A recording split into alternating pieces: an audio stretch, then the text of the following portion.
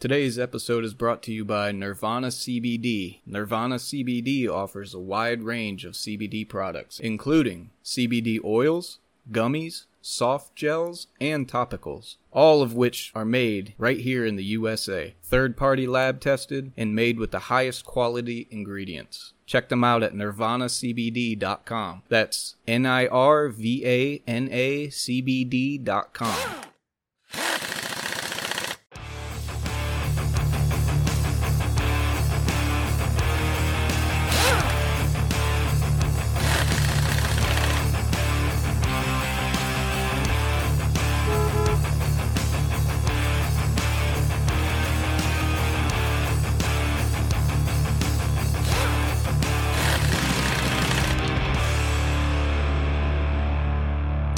Welcome back to the Flat Rate Tech Podcast.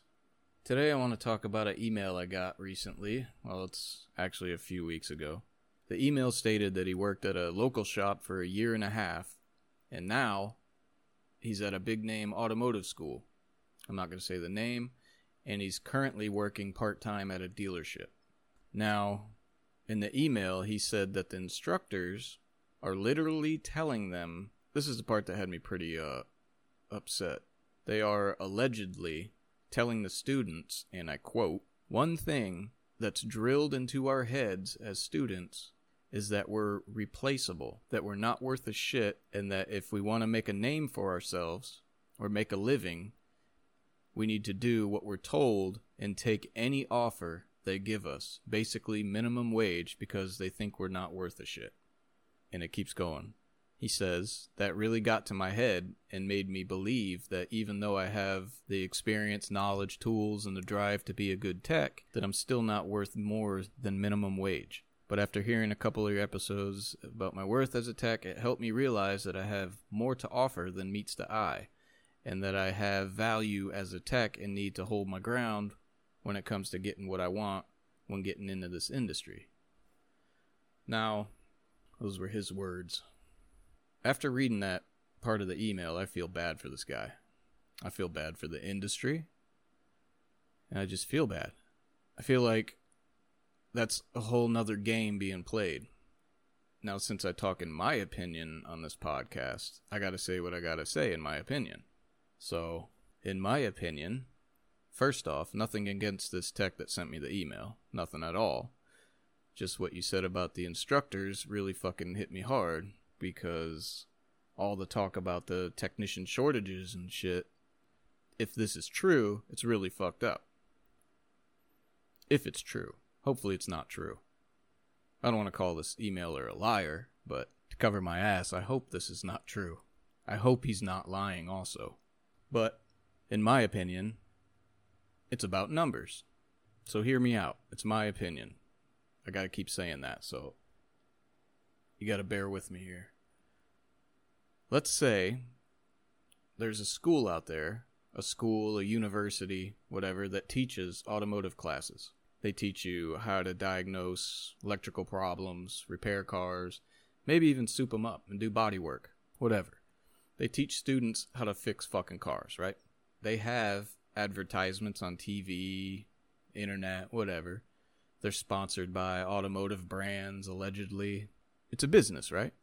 They have a CEO, CFO, managers, district reps, teachers, and then they have their customers. And their customers are students. So here's where the numbers come in. These types of businesses or schools, universities, in my opinion, have to have stats just like a dealership does, right? Just like any shop has to. They gotta have numbers, right? So in my opinion, how it works is, in my opinion, that they state in their advertisements that their students have a 100% success rate after graduating their technical school. Well, it's because they're allegedly telling the students that they should take any job that will hire them, right? Because they're replaceable, right? And you spent $10,000, whatever it costs, to go to the school, and you got to go pay it back, right? I don't know, maybe they tell the students this just so they go get jobs and they make sure they get their money back. I don't know. But, in my opinion, the shops are in on it. You donate money to the school, you get your name on the wall, you get some techs straight out of school to use as lube techs for as long as you can at your shitty shop and make as much money off of them as you can, and all while telling them that they need the experience before becoming a line tech. Then what happens? They fucking quit. You know, if the teachers are allegedly telling the students this kind of shit, what do you expect, you know? I hope it's not true. I've never been to any technical college, university, you know. I mean, listen, they have a business. They need to make money, right? And their customers are students, future automotive technicians. We have a shortage. They are literally fucking them over right from the start, if this is true, in my opinion. Which I hope it's not. But also, in this industry, you either have it or you don't. Which means you can either do the job or you can't. I worked with some so-called techs that went to this specific school, and others. 8 out of 10 of them couldn't fix shit. And I'm not exaggerating. It's almost like they were sent there and didn't want to be there. They didn't learn shit, like high school. Like, they had to be there, not by their choice. Look, dude, you either have it or you don't. I didn't go to any technical school. I went straight to a dealership. I started from the bottom and worked from there. I'm sure many of you listening were in the same boat that I was. Y'all started the same way I did. I went to factory training and became a master tech, yeah. But I got paid for that. I started as a porter, then became a lube tech. I went to factory training and became a master tech. But I got paid for my training. My rental car was paid for. My gas was paid for. My hotel was paid for. Listen, my food was paid for. And I was paid 40 hours for the week I was at school. Every time I went to school, it was all paid for. And I got paid 40 hours for that week. And I bought beer and they paid for it. Snuck that shit right in there, dude. And when I got back from school, sometimes I even got a raise. And when I hit Master Tech, I got a fat raise and a bonus. Didn't cost me a fucking dime. I'm not the only one that's done this, okay? I'm not trying to sit here and talk like I'm special. Like I've told you guys before, I'm a terrible technician. Not even that good. But I don't have student loans for any of my training. Especially from some fucking corporation that spews some kind of bullshit about 100% success rate for their students and telling them to take any fucking job they can. Allegedly. Getting buddy-buddy with local shops and dealers, getting taken out to lunch, getting paid under the table, in my opinion, to push young-blooded, highly motivated technicians to come to their shops to be fucking slaves for shit money. My opinion. A lot of you techs listening out there, most of you have been through the same shit as me. Factory training, everything paid for, and a paycheck. I don't have anything against any of these schools, these automotive universities, whatever they're called. Never been to one. I hope this email's not true. I hope they're not really telling them that. I hope they're not telling the students that shit. If they are, that's terrible. Somebody needs to look into it. I hope it's not happening, and I haven't answered any of his questions yet. Basically, if you have to pay to learn how to be a technician, it's probably not for you, 90% of the time.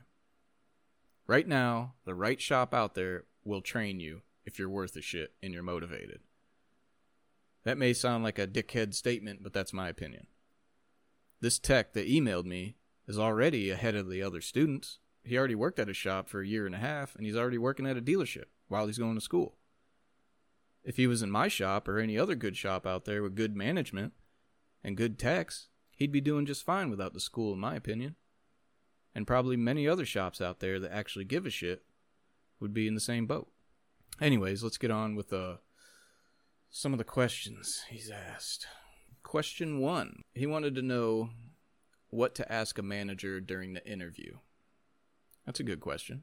There's a lot of questions you can ask the manager, basic shit, pay, stuff like that. But what I would ask after all the shit that I've been through, of course, pay. What do you pay? What's the top pay? What are you starting me out at? I don't want that. Pay me more. I would ask the manager for a printout of all the technicians' hours monthly for like this past 6 months. That way you can see the differences between them all. By doing this, you can have an idea on how daily work is dispatched. But your teachers don't talk about that, do they? Because they don't care, in my opinion. Dispatching makes or breaks a shop. If you listen to the other episodes, I'm big on that. Okay, I'm big on dispatching. You got to find out if there are teams and find out who dispatches. If advisors dispatch, in my opinion, don't go there. Some people may email me and say that their advisors are fair and all this shit, but hey, that's awesome, dude. But in most cases, they ain't. They do it all by favoritism, and they give the work to who they know can get it done the fastest, or they give big jobs to lower paid techs so they can make more numbers. Now, if it's a small independent shop that has one or two advisors and they dispatch, I could see that being different, I guess. But in my opinion, why would you go there, you know? Go where the workload is. Go where the money is. Go where they are so busy they need you no matter what, you know? It's all nuts and bolts, dude, in the end. It may be a brand you hate, but if it pays more than the other and has better management, try it out. And while you're at that school, and anybody else listening, get good at diagnosing. Reading electrical schematics, following pinpoint tests. Get good at that shit. Because after that, it's just replacing a part. And if you can't replace a simple part, this is not the job for you. And that's all I can do is replace simple parts. Alright, anyways, next question. What are some helpful products like the tool tray you recommended on the podcast that will help me stay organized? Well, I'm unorganized as fuck, dude, honestly. My tool cart looks like I left it out in a fucking hurricane. My toolbox is basically fucking useless, honestly. It just holds big shit that I rarely ever use. Should just bring it home. I just work out of my tool cart. Most people do, but hey. If I were a new tech, I would stay off the tool truck as much as possible, obviously. Me personally, I'd go to Harbor Freight and get the biggest tool cart they have. I'd go on websites that don't want to sponsor the podcast, so I won't name them, and get tools. You know, $600 for an impact gun that Matco sells on a truck you can get online without the stupid fucking name on it, made by the same company, and pay a lot less. The bolster organizer tray that I have that they sent me, I highly recommend getting one. It's good shit. But there's a lot of tool companies out there that don't sponsor the podcast that sell quality tools. And once they start sponsoring, I'll let you know who they are. My point is tool trucks are rip-offs. And we all know this. It's just convenient. And at this point, it's not anymore because they're quitting left and right, dude. And they're probably not going to be around much longer, dude. Next question. What are some professional ways to say fuck off or I will get it done when I get it done to advisors? Well, this question has an answer that will take me too long to explain on here. That's a funny question, though. But you probably heard techs talk to advisors like they're fucking scum of the earth, right? Maybe even made them cry on the side of the shop. I've seen that. Literally, a grown man crying on the side of the shop because my team leader told him some fucking facts, right? You know, basically you treat people the way you want to be treated, right? Then you treat advisors like shit, right? I'm just kidding. Just kidding. Listen, there are advisors out there that want to make money just like you do. They may even push you to get work out. Maybe because they know you can do more. Maybe they know you can make more money. Maybe they made a promise to a customer that they have to keep even though it's fucking impossible. Who knows? Maybe the advisor's a fuck doesn't know what the fuck he's doing and sold a 10-hour job at 3 o'clock that needs done that day. There's a lot of problems with that situation, right? Sell $3,000 worth of work to a customer and have it done in 2 hours when the parts only cost $300, you know? But there's techs out there that can get that shit done in that amount of time. There's also techs out there that will do half the work and flag the whole ticket as if they did it all. There's shit people everywhere in this industry. Just like every other industry. Just like every neighborhood. My suggestion is just do what you can. Don't get yourself caught up in the shit. If you sell a timing belt and they ask you how long till it's done, you tell them 4 hours when you do it in 2.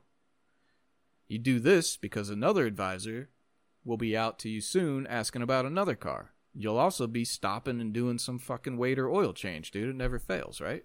Next question. This is a good question here. How do I make a good impression with the new guys in a new shop? This is a great question. This guy's asking the right ones. He's going to make it. As long as he can twist a wrench, right?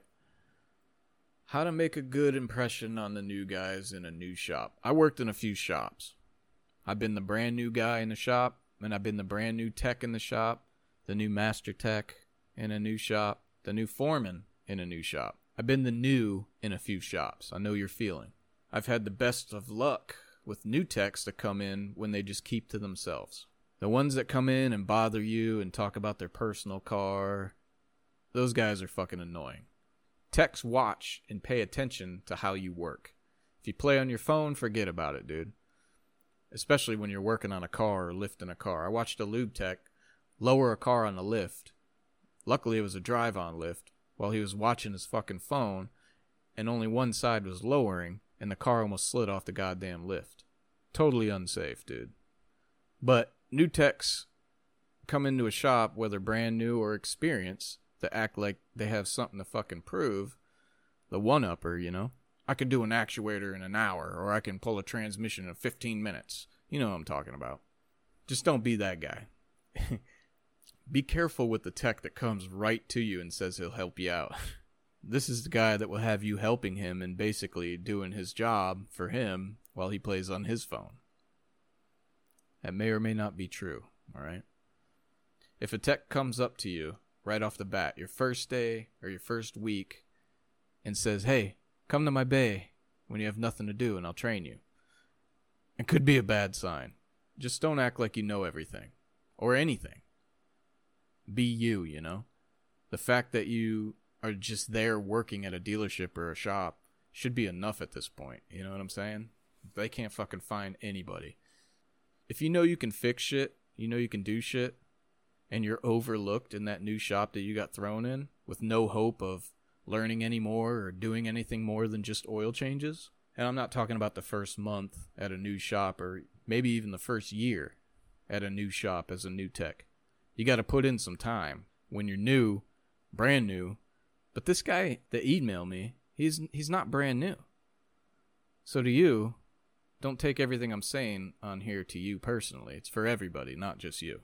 But you do have to put in time. If you think you're going to go to a shop and be the best fucking tech there, you got some serious problems. Anybody. If I go to a next shop, 22 years experience, and I think I'm going to be the best fucking shop, and I think I'm going to be the best fucking tech there, I'm an idiot. There's always somebody better out there, dude. And I suck, like I've told you guys several times. You know, for one, you ain't the best tech. Whether you're a new guy thinking you can change oil faster than anybody, or you're a 20-year master tech, ASE master super duper tech, you ain't shit, dude. There's always somebody out there better than you. And if you think you're the best tech in the whole flat, wide world, and you think the world's flat, turn this shit off, dude. You know, I'll tell you the truth right here, right now. Over 20 years in this industry, I still suck. I work with a guy that's been doing this for 5 years, and he can diagnose anything on any car or truck that comes in way faster than me. Super fucking smart. Now I can turn wrenches way faster than him, right? I can replace a part way faster than him, but he can diagnose a code, an electrical issue, anything faster than me. Communication codes, misfire codes, evap leaks, open circuits, whatever, dude. He can do it faster than me. But I can replace any part faster than him. See where I'm going with this? There's no super tech out there. But if you think there is, and it's you, keep it to yourself, dude. Nobody really gives a shit. Next question. Being young in this industry has its ups and downs. Are there ways that I can show management that I'm worth a shit and deserve a livable wage? Well, you do deserve a livable wage. Everybody does. For their skills, right? For their skills. Flipping burgers is not a fucking skill at a fast food shithole. Yet, some shops pay lube techs the same amount of money per hour. You don't have to buy your own spatula to work at a fucking McDonald's, right? A lube tech has to buy their own tools. Tool cart, box, for some reason, to even start doing their job. They have to invest their own money to even start there. I could go on and on about this question. You will know if you're worth a shit. When you're at a shop as a lube tech and you're turning the most hours out of all the lube techs, doing more work than they are, just fucking crushing it. You ask to be moved into the shop, and the boss says he wants to make you the lube tech team leader.